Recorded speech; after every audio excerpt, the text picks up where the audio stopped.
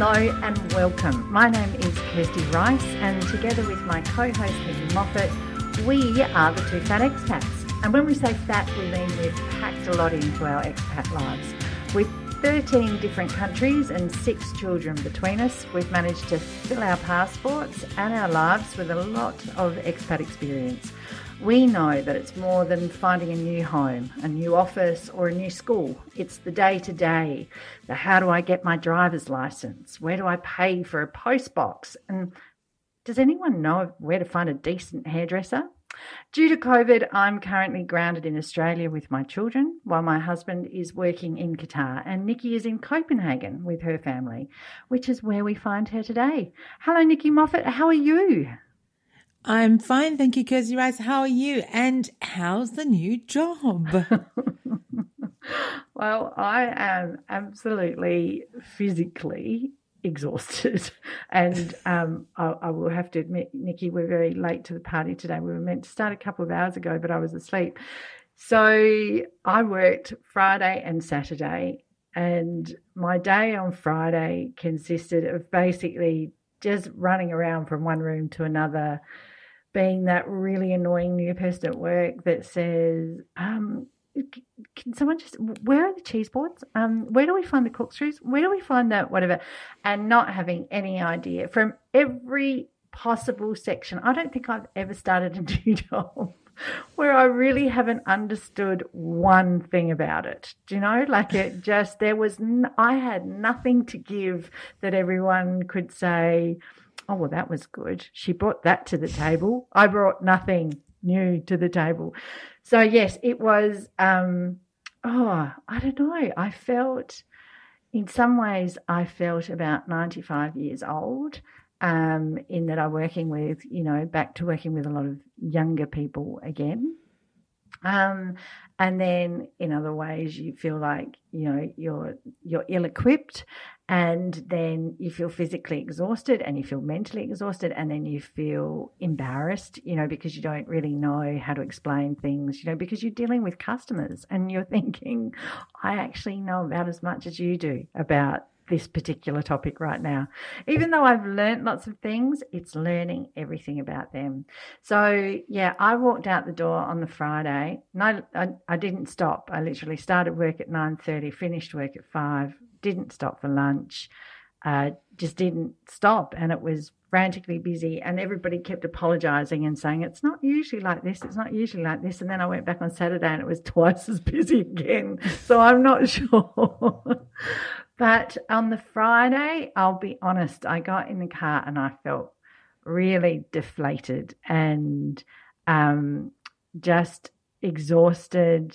And then my son needed me to drive him into the city, so I knew I was going to be in the car for 2 hours. Oh, goodness. Yeah.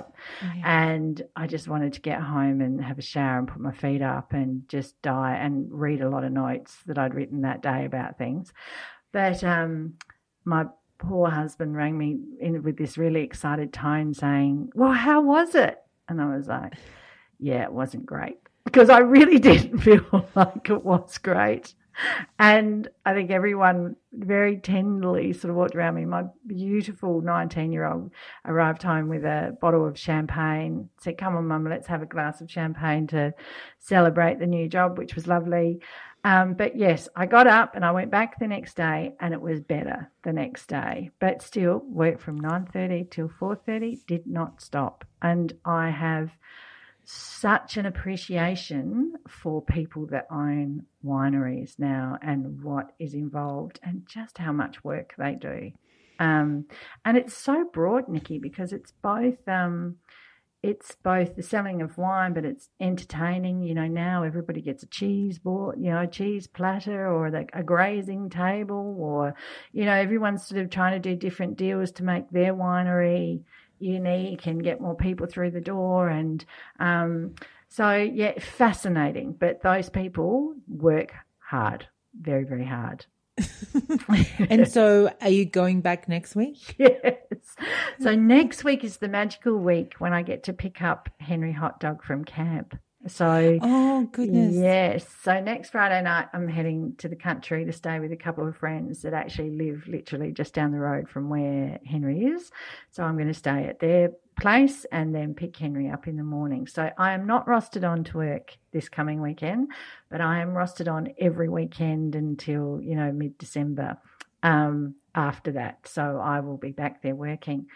But Nikki, it's the physical thing. I mean, I'm a writer and a social media person. You spend a lot of time on your bottom and on the phone. Yes, you do. And yesterday at work, I looked at my Apple Watch and I had done 15,000 steps. That's fabulous. That's fabulous. That covers the 45-minute walk. Yes.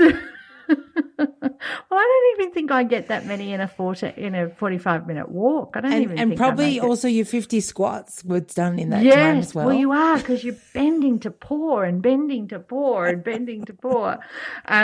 Yes, and I've also realised the different. When you go wine tasting and you're sometimes quite intimidated because you think, oh, what if I say the wrong thing, or I'm not really sure what this wine is or what I'm meant to taste when I taste it. Yeah, I want to tell people, don't be feeling like that, because there are people that come in constantly that feel that they know everything. That so there's plenty of the other people. So yes. We're looking for you. We're looking for I don't really know what this is. Yeah, but I like it. That's enough.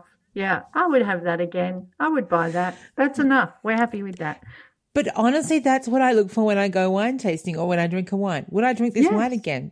I honestly don't care how much it is, or if it's too expensive, then I think, well, that's why I like it, because it's a really good wine. Yeah. But otherwise, I don't care on the label, the price. I just drink it and say, would I like this? Would I drink this again? Yes or no? Okay. If I think yes, I take a photo of the label and go on my merry way. And the other interesting thing about it too is how quiet people are when they arrive. They're so quiet.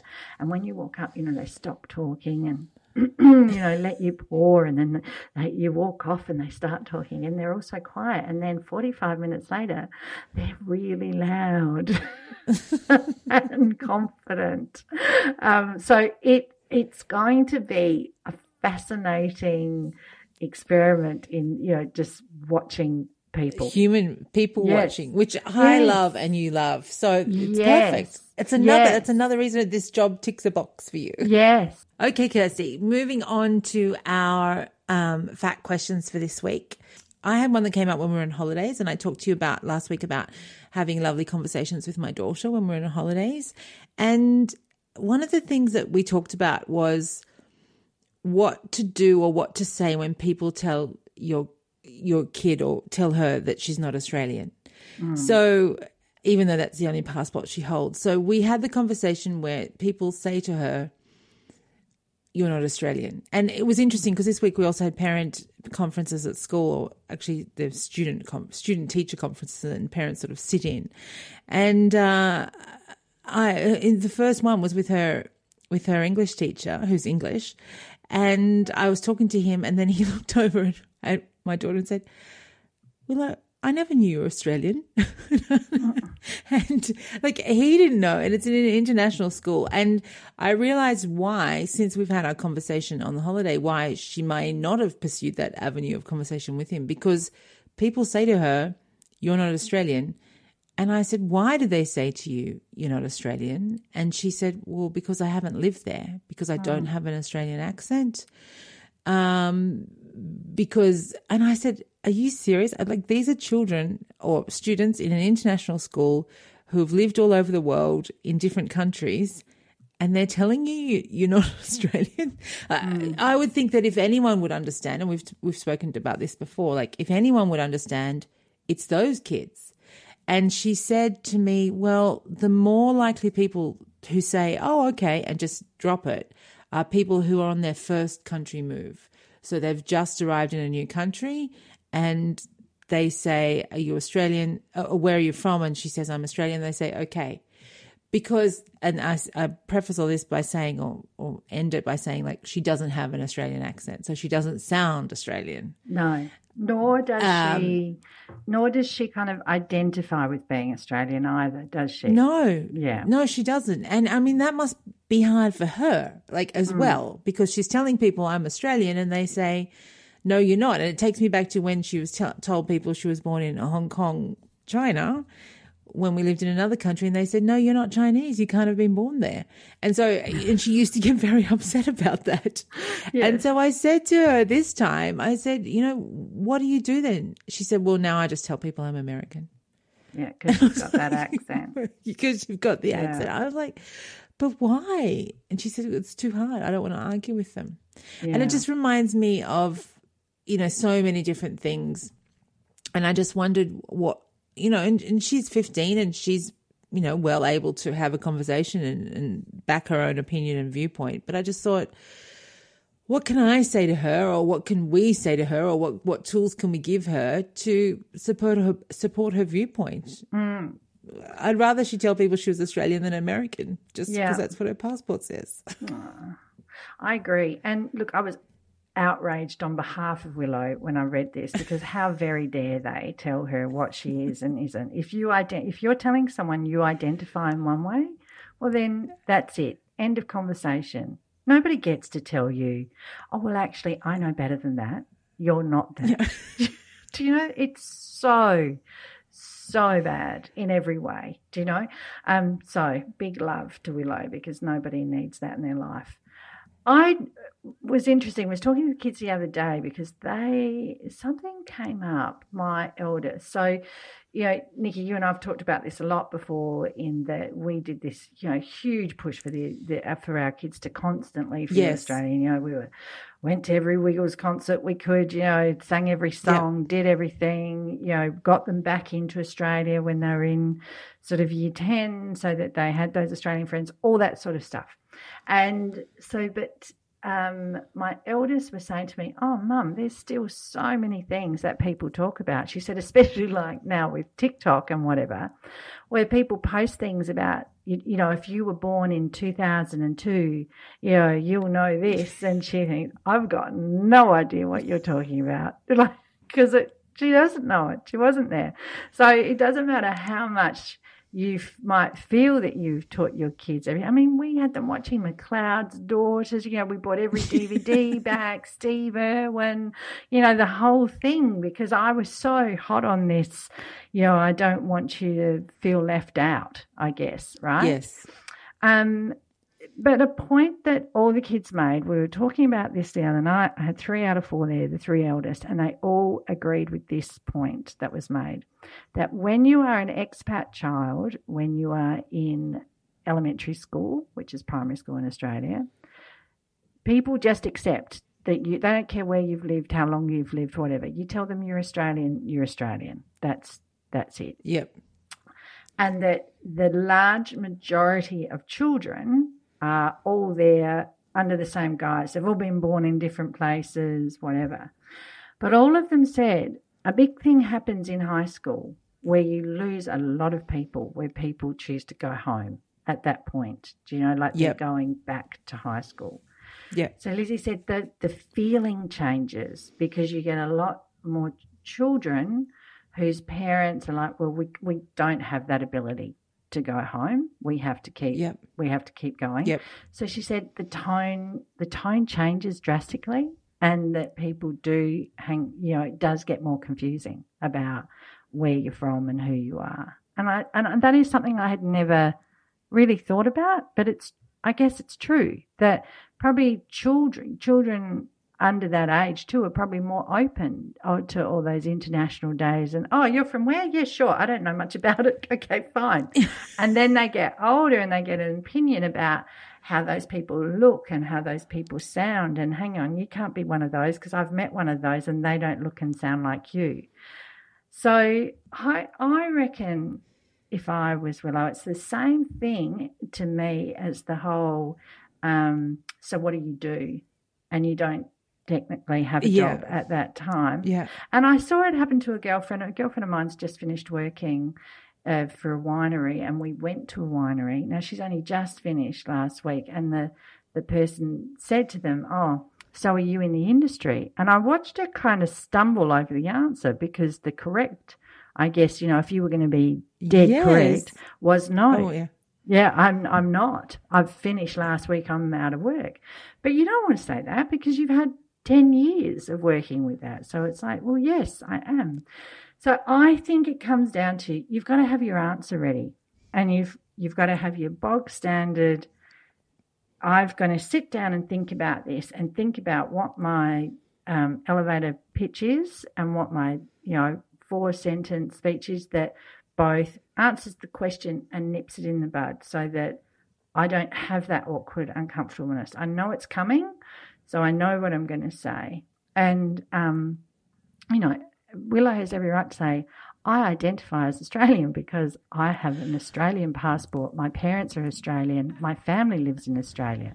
While I haven't lived there, because I am a third culture kid, and I have because it's not even that she has a totally American accent. An American would say she has bits and pieces of every teacher that's ever taught her and every friend she's ever had. So, it's like Kylie Minogue or Elle Macpherson or any of those guys. Yes. It's like, and maybe she needs to say that. I'm just like Kylie Minogue. I'm just like Elle Macpherson. So, but that's the thing. And the other thing the English teacher says is, but Willow does have an interesting ability to change accents. He said she can have a cut glass English accent when she wants to. And I said, yes, that's it. And the other thing that when you're just talking about it then, when you say I identify as, today's teenagers are all about, if you identify as something, then we accept it. Yes. We don't push back. We don't argue. Apparently, that's just about sexuality and gender and not about nationality. Yes, nationality. So, yes, I feel she could start a movement. Yeah, that's right. She could. And the other thing, so we had the conversation and we talked a little bit backwards and forwards. I said, hang on, you're telling me these kids have lived. She said, yeah, but they've lived for like 10 months when they were a baby. And I said, so what? Who knows how many weeks you've spent in Australia since you were born, or months, etc., that add up to the same amount of time they've spent there in one go. I said, just really think about what they're saying and what you're saying and just stand up for yourself. And she said, I don't bother. But then she realized that what I was saying, that these kids were just the same as her, and who are they to question her nationality? Or definitely not her citizenship. So she's only got one citizenship. Yeah. I said, these are kids with 2 or 3 citizenships. I mean, you should be asking them to justify themselves as opposed to them making you justify yourself.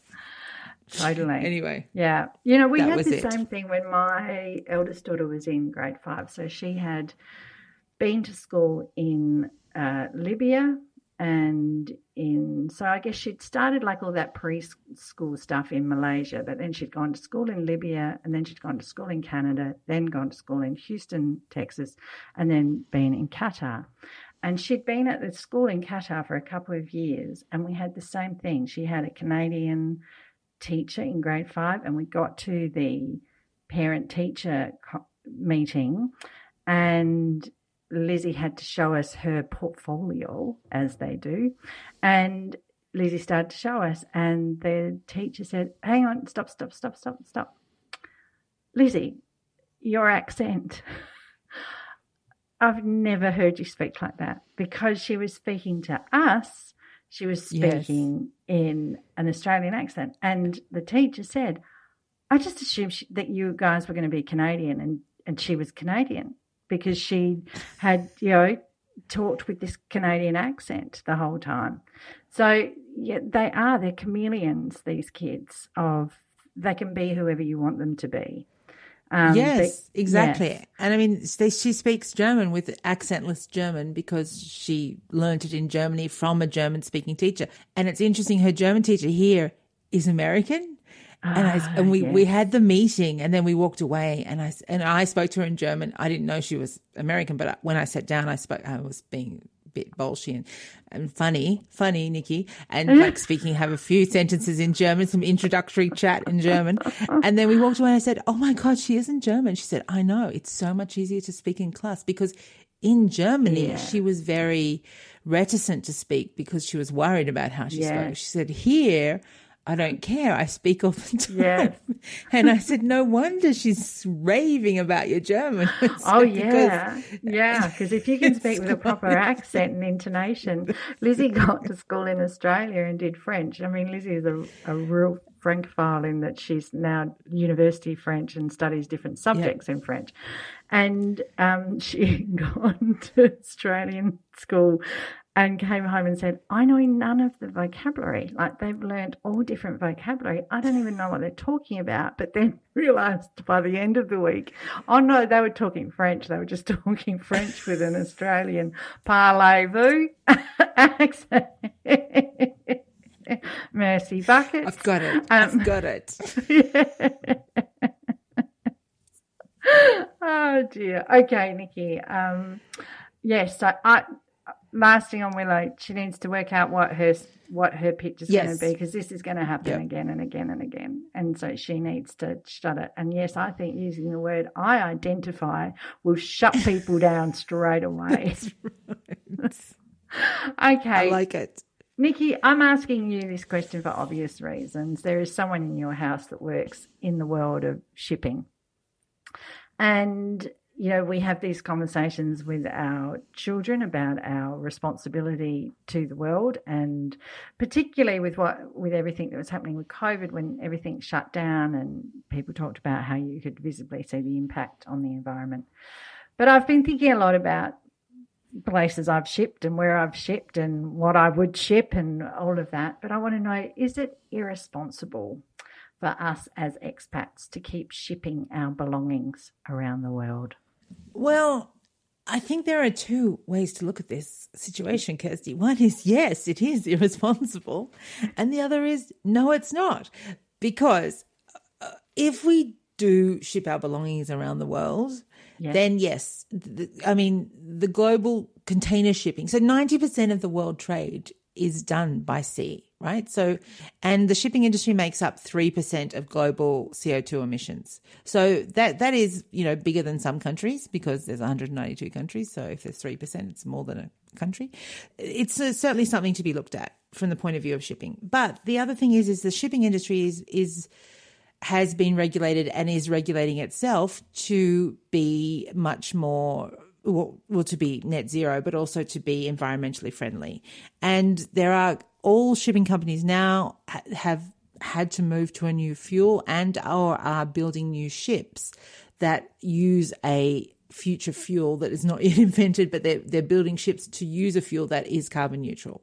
Mm-hmm. So interestingly, my husband said to me, you know, the same fuel that they use now, which has reduced emissions, exists for the airline industry, but the airline industry is not using it because it's too expensive.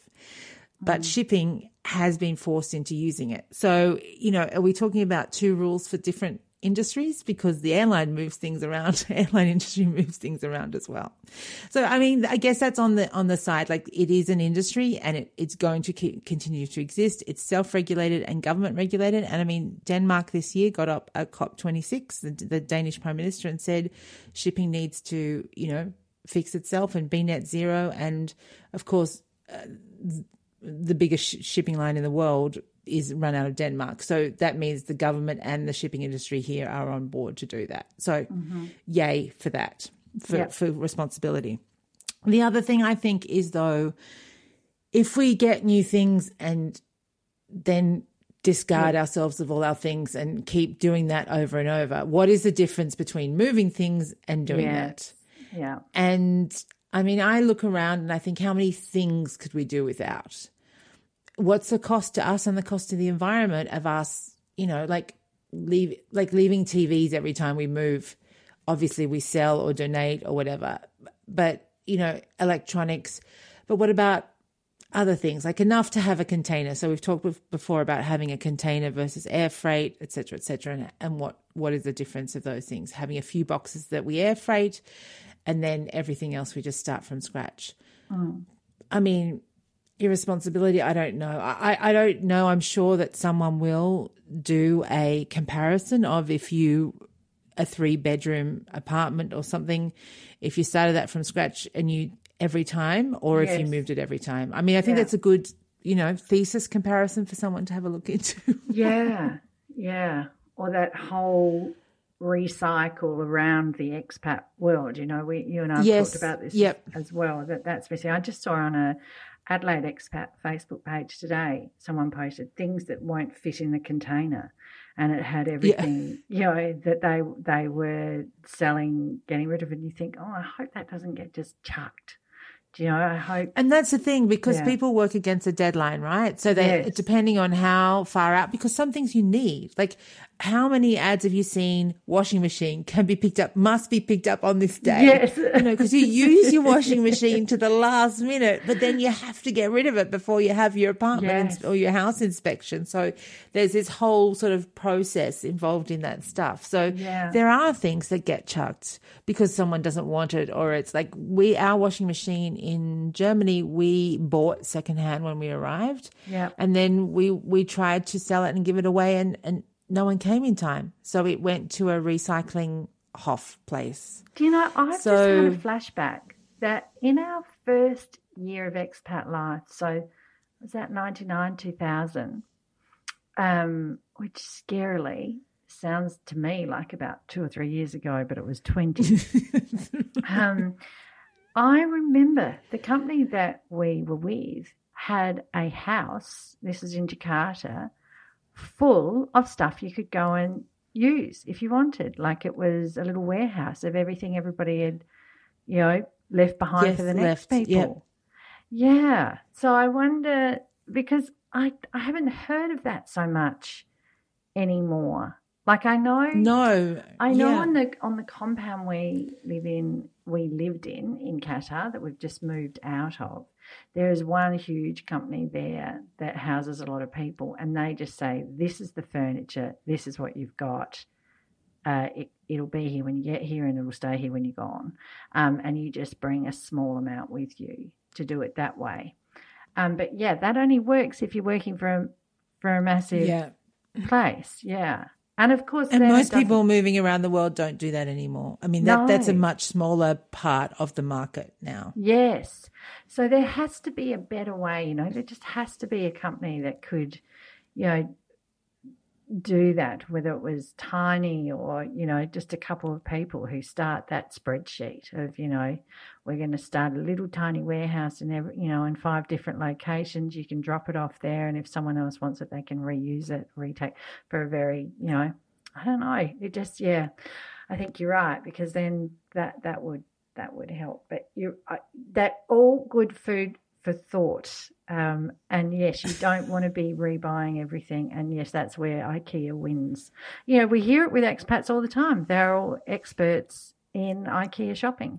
Yeah, and the IKEA hacks and now IKEA takes things back for recycling as well, I think.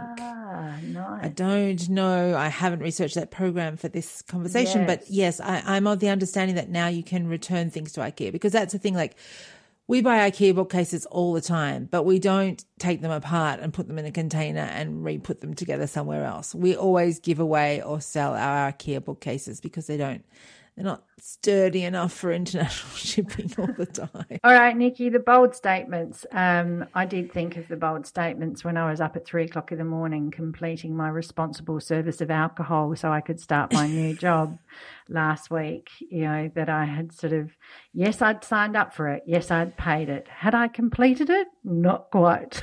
So if anyone's wondering, if you want to serve alcohol in Australia, you have to do a responsible service of alcohol. And it involves about 8 hours of your life of sitting there answering questions. And I have to say, my kids have always been really well aware of how many standard drinks is in everything, and what constitutes what and what you can do and whatever. And I realise it's because they've all done this course. The responsible service of alcohol. So I did it and was sitting there going, God, like a Long Island tea is about 4 standard drinks. That's right. It's huge. Anyway, so and I always say, I was messaging you saying, when I did a bartending course, it was about how to make a drink, not how much a drink was in. Yes, so I have continued on. You might remember I said I was going to do the acts of love for my husband, so I have done some acts of love. He didn't win the Jaguar, unfortunately, that I bought for him. But there's been a little bit of I've done a big focus on the bamboo. The bamboo in the shed drives him nuts that there's been new bamboo that's sprouted. So I've cut it down and tried to replant it to see if I can plant it somewhere else. And I've, tidied up his side of the bed just for him so he doesn't have to do it when he gets home. And I've planted something right in the window when he comes home of where he looks from so when he wakes up in the morning, he'll see that. And I bought him some very nice wine that I was able to taste when I went wine tasting last week. So I have been continuing on with my daily acts of love, but I have to say the last 2 days when I was at work, there were no acts of love. Just thinking about him. I mean, really, because you didn't have space for anything else in your mind. Okay, Kirsty, my bold statement from last week was to book an audio course or an audio editing course or audio engineering course, and I went to book it and it was full. I couldn't get in. No. So now I am investigating other options. So I went, I'm going to do that. That's my bold statement of the week. And I went, it's not so easy because this one's full and I can't get into one till March with that particular program. So I'm now, I've joined some more groups and I'm asking more questions online and I'm going to find another one to do. So I'm going to roll that forward to next week so that I do enroll in the course and just not forget about it till March. So that's what I'm going to do there. Kirsty, we always ask people, send us a message. We love to hear your messages. We love to hear what you've got to ask us or what you've got to say about the podcast or the Facebook group. And this week we were very lucky to receive a SpeakPipe message. And it's a question. And I want to play it for you now so we can talk about it and answer it together. Hi, how interesting. I've never done this by voicemail before. Wondering if you guys have any recommendations for getting online therapists that your kids can keep as they move from location to location. I'm American, and it turns out that the therapists in Illinois, the therapists in the U.S. can only work with people who are actually physically located in that state, even if it's online. So that's not going to work for us. But I have an adopted son who's 8, and I would like to start establishing that relationship so no matter where we go, he has that support. But I don't know how to find therapists that could work across country boundaries. Would love any suggestions. Okay, I feel that this would be a great one for the Truman Group. And I only say that because we've interviewed them and we had the wonderful Sean Truman on our show. So I would tell our listener, maybe go back and have a listen to him and see if he sounds like he might be someone you'd feel comfortable talking to or, referring on to. I think he's fantastic, but he also has a whole team there and that's exactly what they do. They can follow you around the world. They focus on expats as well. So that would be my bet. Anything you'd add further, Nikki?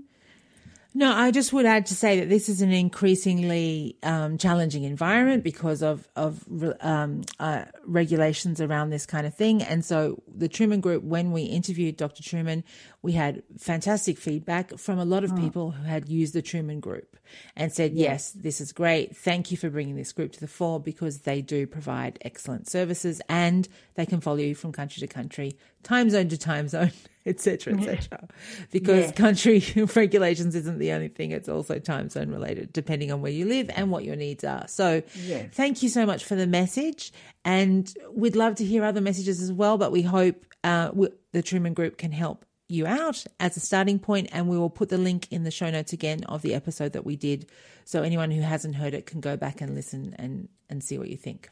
Okay, Nikki, our 3 favourite things. What have you been watching, reading, listening to, looking at? How's your week been? Kirsty, it's Christmas movie time. Did you know that? Christmas movies have started. I didn't really know that. Yesterday I volunteered all day at school at a volleyball tournament and I was standing up from 9 a.m. till 3:30 p.m. and I didn't get many steps in at all because I was just standing in one spot serving kids toasted sandwiches and donuts.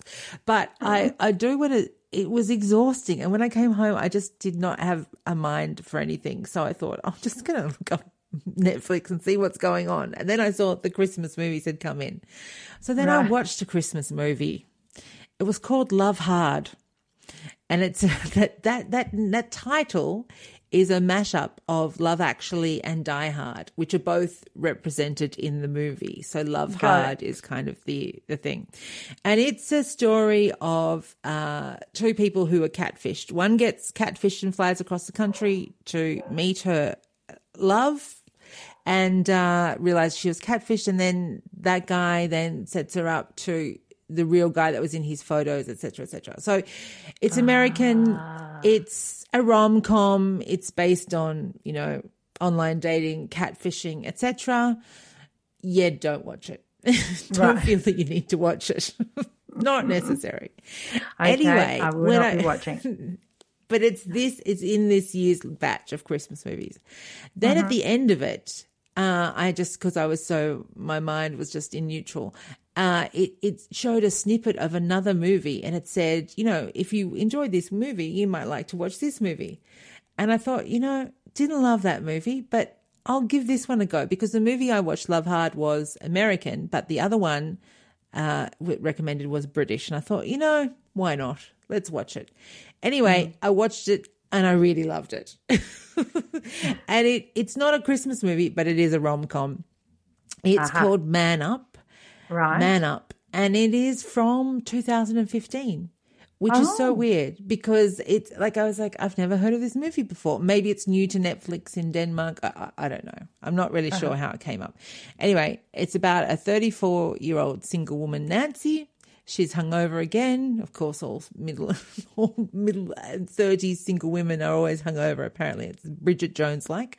And then she's on a train and she has an argument with another woman, and then ends up meeting this woman's blind date at the station under the clock, and spends half the movie. Have you seen it? Yes, I remember this. It's actually really good. Yes, I do remember it. And sort of the whole movie is about her sort of having to eventually tell him that she's not the person that was meant to be there under the clock. That's right. So the whole movie takes place on one night. Anyway, it's also a rom-com. It's about her parents' 40th wedding anniversary, so it's not like Christmas, but it kind of is a Christmas movie, because the whole movie is building up to her parents' 40th wedding anniversary party. Yeah. And it's really fun and it's lovely, and it's something I would recommend if you're looking for a not Christmas movie, but something just mindless to have a look at or listen to. Well, not listen, but watch. So you have seen it. Yeah, so it's just lovely. All right. The other thing this week was, and I sent this to you, so I think you also listened to it, was a podcast called Drawn to a Deeper Story by Kath Brew, who is an expat Australian who lives in the UK, and she's actually a very talented artist, but she also brings attention and information to the world at large about people who are more marginalized in society, and asks you to think about it more. And so her podcast is called Drawn to a Deeper Story. And this week she talked to the lovely Sarah, and Sarah is a woman, and the podcast was called Valuing Motherhood Over Womanhood. And it just really resonated with me and a lot of people who have talked about with it, because it's like when we were just talking about Willow earlier, it's the question. So you go to an expat coffee morning and someone says, what do you do? And if you don't have the answer, people treat you, or they do the internal filing of putting you in another basket because you don't have a job, or whatever. You don't have anything to offer them. You're right. That's right. And with Sarah, she doesn't have children. And so they say, do you have kids? And she says no. And then she feels another level of that on top of that. And it was just about the questions and the insight from how she felt about that. And it really made me reflect on the what do you do question, and all the internal biases that you have or don't even realize that you have because of this situation. And I just thought Kath really and Sarah had a great conversation about, you know, why it exists. And it wasn't judgmental at all. It was just a conversation. I don't know. Kirsty, you listened to it as well. What did you think? Yeah, no, I thought it was great. And I think it's interesting how things happen in different age stages, don't they? Because I remember interviewing a woman I don't know if you remember, I did a video series years ago calling, what was it called? Something about, and I can't even remember. I think the inference was something about what have I done, or why did I move here, or what brings you here, or something anyway. But it was women from all over the place. Gee, I'm good at promoting my own things. But it was from women all over the place, and it talked about why they'd moved where they'd moved and how it had affected their lives, like making that move. But I can remember there was a woman who came to my, because I did all of it at my house because I had all the recording stuff and everything set up. And there was a woman who came to my house, and she said, I don't ever come on this side of town because this is where all the breeders live. And because she lived over in the apartments, which is basically where my husband has just moved to, now that he's downsized. And in the world of the apartments on the Pearl, that was far more, back then, I'm sure it's changed again, but that was far more sort of probably over 50s, growing children, probably a lot more working women as well for their careers, double income, whatever. But I remember feeling like, oh, I'm a breeder and I live over here because I'm close to the school and I am a subset of a subset, right? And I agree. You see that happen with childless people as well, of those assumptions are made about everything, what they would do with their lives, what sort of housing that they would need to have, what their weekends look like, and whether or not you could both cohabitate. As someone who has had 4 children, I feel that every couple with children needs to couple up with a partner that has no children, because they will help you no end. They are the best friends that you could ever have. And we've always had childless friends, that have been great, had a positive influence, around our children. But it's true. I mean, I'm sure I've said dumb things as well. I'm really interested, Nikki, in the training that you did with the anti-bias training. Yes. And what was your sort of biggest takeaway of how do we stop ourselves from being those people? Well, I think so when I was talking to you about this, I said, I recently sat on a parent panel for a recruitment at school for a new director, and they made us, everyone who sat on an interview panel did anti-bias training. Before we received the CVs of the people we were interviewing, we had to do the anti-bias training, and it was great. It wasn't sort of anything you didn't really know, but it just made you think about everything. And it was immediate, right? So we had to do the anti-bias training, then we had to write our questions, then we saw the CVs. So the idea was that we had to think about what we wanted as a parent panel, what we wanted to ask a new director of the school, irrespective of who they were or what their CVs looked like. So it just reminds you that you have biases, so many biases that you don't know about that just exist. I was talking with someone and they said, yeah, I'd really like a woman, but that's just my bias. Like that's an internal bias that I have, that it'd be great to have a female school director. Yeah. But, is that an internal bias? Well, it is an internal bias because I think it would be great for the school. But is that the best person for the job? Who knows? It's just so hard when you sit down and think about everything, because the video gave us the same information that you'll find in anything about bias, is that you get 11 million bits of information per second into your mind. But humans can only consciously process 16 to 40 bits of information.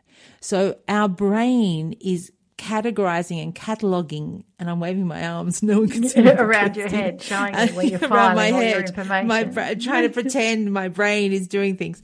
It categorizes an information because they're thinking, well, this bit's too hard for you right now, so these are new bits. But what we're going to do is all the old information you already have, we're just going to put that in a category for you and file it away.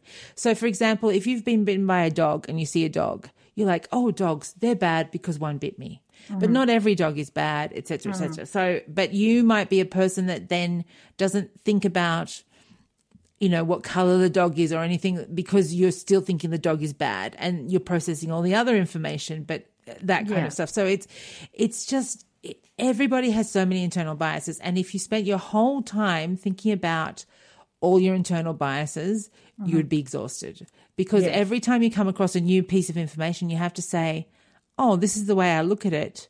Why am I looking at it this way? Yeah. So it's just more about being aware. So, and I thought about that when I was, you know, listening to this podcast. I was like, you just have to be aware when you're meeting people and talking to people that you have all these preconceived ideas. And preconceived ideas aren't necessarily good or bad. They just are. And so you have to almost let go of thinking if you're a good or a bad person, or your ideas are good or bad. And just know that you have these ideas because of your experiences and because of who you are. That all the things, your experiences, make you the person you are. Yeah. But bias exists. Even the best person in the world has internal biases, but it's just, if you try and bring them to the surface all the time, it's exhausting. But if you just know that they're there and are more actively conscious about it, and then you can say what you said, that, you know, you've always had friends who didn't have children because they're the best people to have. Because if you've got 4 kids and you go out with 2 other adults, that's 4 kids, 4 adults. That's perfect. That's right. But, you know, for that same reason. And I was trying to think of times when I was in a situation where I was meeting people that didn't have children. And I think maybe the main time was when we were in Hong Kong and we did the Welcome to Hong Kong course. And that was with people of all different ages and stages. But a lot of people were young, 30s, and didn't have children yet. And then some of them were older and didn't have children. So the people with children were the minority in that group. So that was sort of the time that I could think. And I distinctly remember there was a woman who was in her mid-40s and had a teenager, and I kept thinking, God, that's quite old to be doing this, you know, this whole round the world gig. And here we are. I'm so sorry about that. But that's what I'm saying. Like, I had this huge bias. A lovely woman, loved her. Yeah. You know, she was a great friend. But I remember thinking that. And then now look at me thinking, Nikki, you idiot. You know, it's experience and bias. And it just all sort of flows together, but it's really hard all the time to remember all the things and try and keep them front of mind. Do you know what I mean? Yeah. Anyway, I just thought it was a good conversation to really make you think about all the things that happen and how you, who sometimes feel badly done by me personally, I'm not speaking on your behalf. No. You know, just open up and think about it, because there are other people who are in the same or similar positions in different ways. So, you know, absolutely. Everyone should take a chill pill. Kirsty, what about you? What about your 3 favorite things? 3 favorite things. Business Movers, the podcast. Each season they do, you know, a different business where they look at the story of that business, et cetera, et cetera. Season 9 is Starbucks, and it's really about Howard Schultz and his role as the CEO of Starbucks. So in 1987, they had 11 stores, and he came in and purchased Starbucks. He'd had a relationship with them before, left because they weren't taking his ideas, you know, of what he really saw to be happening. Then he had the opportunity to buy. That in itself, I'm not going to ruin it for you, but even that in itself of how he got to buy it and who took a step back to let him buy it is really, really interesting. But yes, from 1987 to 1999, they went from 11 stores to 2,000 stores and $2 billion in sales. And I was really surprised to sort of learn that Howard Schultz was completely driven by Italian coffee culture. And I would have never have put Starbucks in anywhere near that. But when it was sort of broken down, it was like, oh, yeah, I get it, in that while you would never in a Pink Fit get a vanilla frappe, no fat, no foam, whatever in Italy, ever, what you do get in Italy is you get the aroma of coffee when you enter the building, a safe, comfortable atmosphere to relax, a feeling of community.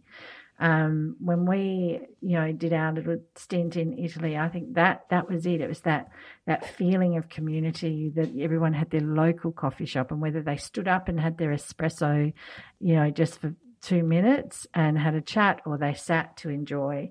It was, Anyway, what I thought was interesting was they kick off sort of showing you him completely losing his nana, because he went from the CEO, he went from being the CEO to the chairman in 2000 solely to focus on the big picture, because he was so in love with this company that he had created and the vibe of what Starbucks should bring. And it starts with him losing it because he's gone to a local Starbucks and they are selling toasted sandwiches. And so when he walked in, all he could smell was the toasted sandwich, and there was the whole, getting the table number 33's order, and that was against everything in his mind of what Starbucks is meant to be and was ever meant to be, that it was never going to be a sandwich place, it was never going to be whatever. Anyway, I won't ruin it and do it, but I think it's really interesting. And I think for expats who have relied on Starbucks all around the world, because quite often that might just be the only thing that's at the airport at gate number 103, they might find the story interesting, because Starbucks to me will always take me back to North America. But then at the same stage, it takes me all over the world. There's a Starbucks in every corner in Qatar as well. So yes, a special mention to The Morning Wars, or in other countries, The Morning Show. Oh, goodness. I don't know if you've seen the last 2 episodes. Nikki, they are brilliant. They are so good. I think it's yesterday's episode, or Friday maybe it comes out, doesn't it? But, yeah, it comes out on Fridays, yep. Gosh, so good. So I'm not giving anything away, but there is the massive sort of what would usually be a cliffhanger for the end of the season moment, and you think, wow, that was just the best episode for showing intense relationships and the complexity of a relationship. But then they front up the next blow week that out of the water and totally blow it out of the water. Yeah, I think with the Morning Wars, or Morning Show as I call it here, you call it the Morning Wars there, but the thing is, you just think you're just going on learning about these people who are so self-absorbed and self-involved, and like, why do we care about them? Why do we care about them? And then they just they just put these things in there that shows that these are, normal self-absorbed people, but wow, like the way that they can just then break down something or just introduce something to show that why they're so complex and etc. is just, it's so clever. Like I sometimes in episodes I vacillate between, this is a bit much, everyone's just into themselves, blah, blah, blah. And then I go, no, they did not do that. They did not do that. Yeah. And then I just think, wow, it's just so, I think it's one of the cleverest shows around, because I'm with you. Especially the last 2 weeks. Yeah. I watched the first few eps and I was very much with you saying, you think, oh, these vacuous people that are so self-absorbed, because they all are so self-absorbed with their own importance. And that's part of the... Yeah.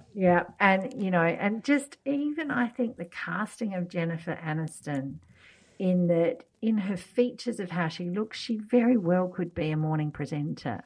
With just the, that the fillers, and there's moments where she's breaking down and you can't help but think about her face. But it's so real to what we look at every day when we're looking at people on the screen. And just the hatred and the just incredible. And it's real. It's real. Like it feels like it could be something real. Like it doesn't feel so ridiculously over the top. Yeah. When it comes down to those levels, when they have those really gritty parts. Anyway. No, I'm with you. And Nikki, my last thing was I lost one of my favourite things this weekend. So one of my favourite things in the world was a footballer called Russell Ebert, who at our football club, we referred to him as God. And he passed away on Friday. And I just took the news particularly badly, I have to say. And I wrote something personal on my Facebook Facebook page about why, because it really was a sobbing breakdown, just didn't take it well at all. I have known for a year that he was going to die because he had myeloid leukemia, and there was, I guess it was probably 6 months ago, he went home and he did an interview from home, and anyone who saw that interview was like, oh, right, he's made a choice. But just one of those, it has really got me thinking, because over the past 24 hours there's been just this huge pouring of tributes, and everybody's sort of written things. But it's really made me think about the modern sports person to the old-fashioned sports person, and just what does make a hero and what makes a legend. And so many things I read were things where people did things before there was any Instagram, before there was any social media, before there was any kudos, of blokes saying, oh, I took my 9-year-old daughter, to show her Albert and Oval, and he was walking from one building to the other, and he came across and he taught her how to handball, and then he pulled out a white pen and, signed her Guernsey, or, things, lots and lots of work with what used to be known as the Crippled Children's Association, where he was pushing kids in wheelchairs, and making sure that they were having the same sports days and the same events and the same, thing. So I think, so much gets manufactured now with our sports people of what they do, and there's a camera there and there's pictures on the gram, and there's, they choose a charity that they do their things for, which is all really hard work and good. But it's that the people that went to the, Doris's 50th birthday party because they knew it was going to make her day, or did those things. And I don't think our sports people get to really do that anymore. Doris's 50th birthday party. That makes Doris sound like old when she's 50, Kirsty. You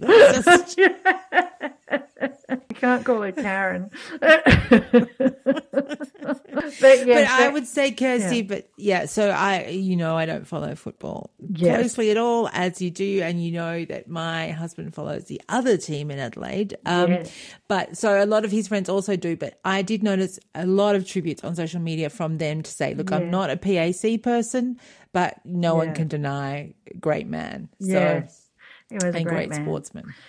Okay, Nikki, we will talk again next week. We will talk again next week, probably a day later, because you'll be gone to pick up. Oh, no, I'll be back on the Sunday. No. So I'll be back by the Saturday night. So this time, when we talk this time next week, you'll have your youngest back with you. Oh my gosh, I will. So look, he has really enjoyed it. He's done his 11K run, so he feels really good. But I think he's ready for a bit of space and a nice long shower and a change of clothes. I'm sure. All right. Lovely. Okay. We look forward to hearing about that next week. Okay. Right. Bye-bye. Bye.